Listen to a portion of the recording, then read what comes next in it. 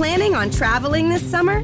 Make saving at the pump part of your plans with 2 times the fuel points from Harris Teeter. It's easy. Download your eVic coupon, and for every $1 you spend with your Vic card, you'll get 2 fuel points. That's up to $1 per gallon on quality fuel at participating BP and Harris Teeter fuel centers. Download your eVic coupon today and save money at the pump all summer long with eVic and Harris Teeter fuel points.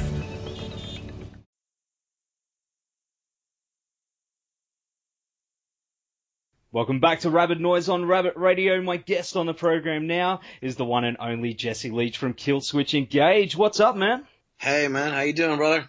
I'm good, man. Thanks for joining us tonight. So you're just about to head down to Australia this week to play a few DJ sets and do a one-off spoken word night as well. Is it just an excuse to come down for a summer holiday? For me, I would love to say it's just a holiday, but, I'm looking forward to hanging out in my days off. But, I've been DJing for about 6 years on and off, and something I take really seriously as far as the music I play and paying, homage to the bands I love and sort of giving a little bit of a stage to bands that people may not know. So I'm pretty stoked on it, but I also plan on delivering as much as I can a hell of a set to people who come see me play. What was it that inspired you to start DJing originally? You said you've been doing it for 6 years, so how'd that all begin? Part of it is just because I'm such a music lover, and I get frustrated when I hear people don't know about early bands who kind of kicked off bands like Killswitch, for example. I meet fans who don't know where the roots come from, the bands that didn't get credit they deserved that inspired me to even do what I do. So that was initially for me, to give shine and shed some light on some of those bands, and also just going to places and not hearing the music I wanted to hear, whether it was a bar or a pub or whatever. So I just started offering my services when I had time. I'd come into a place I really like and the music was just terrible. I'd be like, hey, what do you think about having a punk rock night or a metal night or a reggae night or whatever, because I like all kinds of music. So I just kind of started there and playing small little pubs and eventually starting to get better gigs and just something I really love to do. It sounds like you've got a pretty diverse taste in music as well. I mean, do you sort of stick to one certain style when you're DJing, or do you just mash up all your favorite influences? I tend to stick to themes. I like to go with certain themes depending on where I'm DJing and what the crowd is. For this particular tour, I'm obviously leaning more on metal, hardcore, and more extreme music, but I am going to be mixing in some hardcore hip-hop, a little bit of dancehall reggae, some drum and bass. So after every 4 or 5 songs, I'm going to dip into these different genres, but it's going to work, I think, because I'm with the beats per minute, with the groove, I'm trying to pick songs that I think are going to work side by side. It's going to be interesting. I'm sure the reaction is going to be different, but I've got hours and hours of really good extreme metal and hardcore backed up in case people are not feeling my selections. So I initially will write a playlist of what I want to do, and then I kind of read the crowd, see what people are reacting off of and give them what they want, but also slip in some more obscure stuff to sort of make people a little more interested or maybe curious on what they're hearing. I think that's a good thing. As you said, expose a lot of people to, bands that, they might not have heard, or artists that, because I'm sure you get people come up to you and go, oh man, what's this?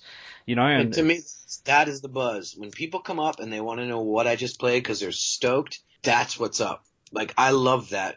I love sharing the music. I love making somebody who's, for example, a diehard Gojira or Mastodon fan and playing, a band called Dead Horse from Texas who used to tour at Pantera, obscure thrash. And someone's like, that was really good. I'm like, well, that's from 1989, and they go back and they find it. I love that stuff. That's awesome. So what are your favorite jams to get the party started? I've got my go-tos. I mean, anything old school Metallica, anything off Kill 'Em All, I find is immediately going to get the crowd going. Anything early Pantera or mid Pantera, Far Beyond Driven. Those are kind of my go-to metal bands as far as getting the crowd going. But what surprises me sometimes is I'll put on Black Flag or Minor Threat, and that will get the crowd going. So it all depends on who's in the building, and who's around me. But I can kind of read a crowd. I tend to look at the T-shirts people are wearing, the style they are, and how they react. So, but my go-tos are definitely, you can't go wrong with old school thrash ever. Bay Area thrash. That's kind of my fallback. Bit of Testament, bit of Anthrax as well. Yeah. Oh, love Testament. Absolutely. Anthrax from New York. I mean, that whole genre, the thrash, early 80s stuff, you can't beat that stuff. It's the food groups. Yeah. Part of a healthy diet, that's for sure. Well, to me, it's the blend of two styles of music that I absolutely love. Hardcore music and metal. You blend them together. That's what thrash is. Like, those bands were listening to hardcore, and they were metal players. Like, that's the beauty of that scene. It just blends the aggression of hardcore and the riffing of metal. Yeah, I love it, man. I grew up being a thrash kid. Beautiful thing. Yeah, Australia's got had a great thrash scene and great hardcore scene too. I mean, Aussies are like, they know their heavy music. Yeah, I think we do. We've always had like a good scene like that here. So I guess we've been lucky like that. You're doing a spoken word show as well, which is a very different way to connect with your fans. And I think it does take a lot of guts to get up there and talk to people as opposed to performing musically. You know what I mean? So what are you looking at covering? I'm going to start with the early days, my first memories of childhood and my first musical experience, because I actually remember it. So I'm starting back in the 80s when I was a kid, trying to bring it up to present day and be coherent with it. So I've sat and taken notes. I've sat and gone through my old writings, and I'm first and foremost a poet. So I've got poetry from when I was a kid all the way up to now. Stories to tell about with a pretty heavy, crazy psychedelic drug addiction.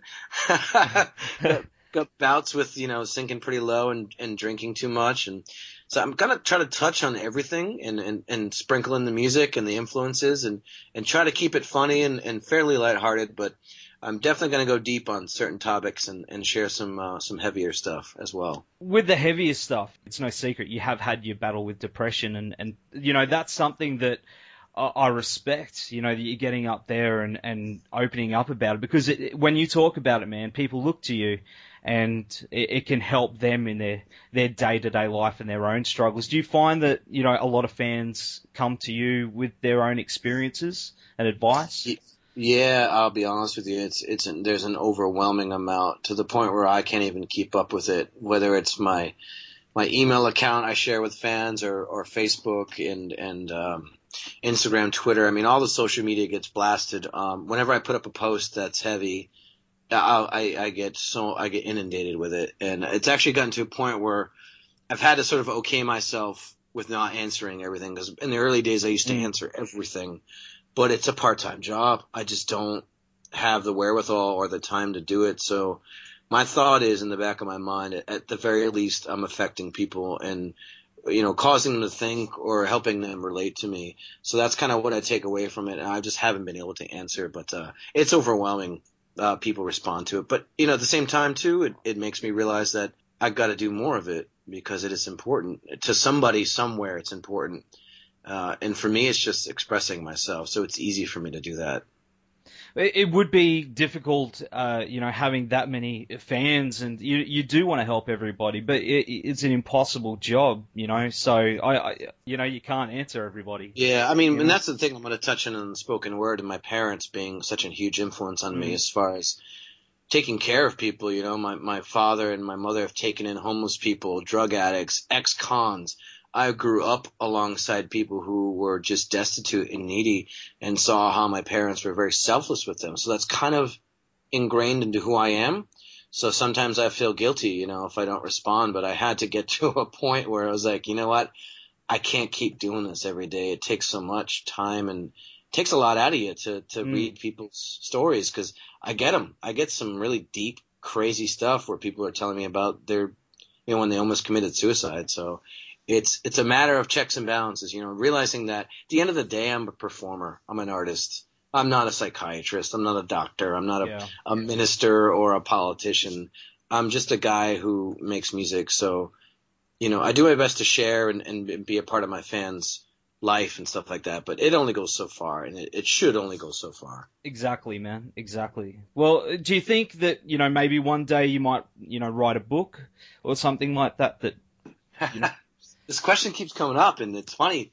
I have an offer. I have a publisher who wants to put out a book, and I've been back and forth with them, and I definitely have a story to tell, but I'm just wondering when's a good time to do it, and if I have the confidence and time to write it. But the offer is definitely on the table right now, so I'm just sorting out whether or not I have the wherewithal to jump on. It's a big challenge. People think, oh yeah, you can just write a book, but that's a huge undertaking. So maybe in the next few years I'll do something. We'll see, or maybe this year. Who knows? Well, man, I think it'll be huge. Personally, you've lived such an amazing life, just so far. It'd be really cool to not just because not everyone can make it to the spoken word. So I guess is there a DVD or something you might do of that as well? Well, I'm gonna film this first one and do at least an audio visual recording of it. If I'm happy with it, maybe I'll release it or maybe release snippets of it. But for me, hopefully, it's just a way to sort of maybe do more of this. And if that leads to me finally getting the confidence to write my book, then so be it. And if not, at the very least, give fans the insight and into my life. And I just see it as a way to give back to all these people who have been so generous to me and have supported me in my art. And I do feel very fortunate about it because there are many, many talented musicians that I admire and love that are unknown. And I got the luck of the draw. It's it. I mean, that's just how it is. So for me, it's just a way to give back and to share my story and hopefully to help people out at some point. That's awesome, man. Well, you're talking about your music there. You reunited with Killswitch a couple of years ago and released Disarm the Descent in 2013, I believe it was, which is one hell of an album, man. That was great. Have you got plans for a follow-up? Yeah. Oh, yeah. We're getting together mid-February to show each other our own demos and talk about it. But in the meantime, we'll have a song come out in April, which is part of the Game of Thrones TV series. We wrote a song for them, and we're all pretty proud of it, man. So they're going to drop that, and we actually might start playing it live. We're all pretty stoked on that. But, so maybe February, maybe have the album done by summer, hopefully, to start hitting some of the festivals and stuff like that. We'll see what happens.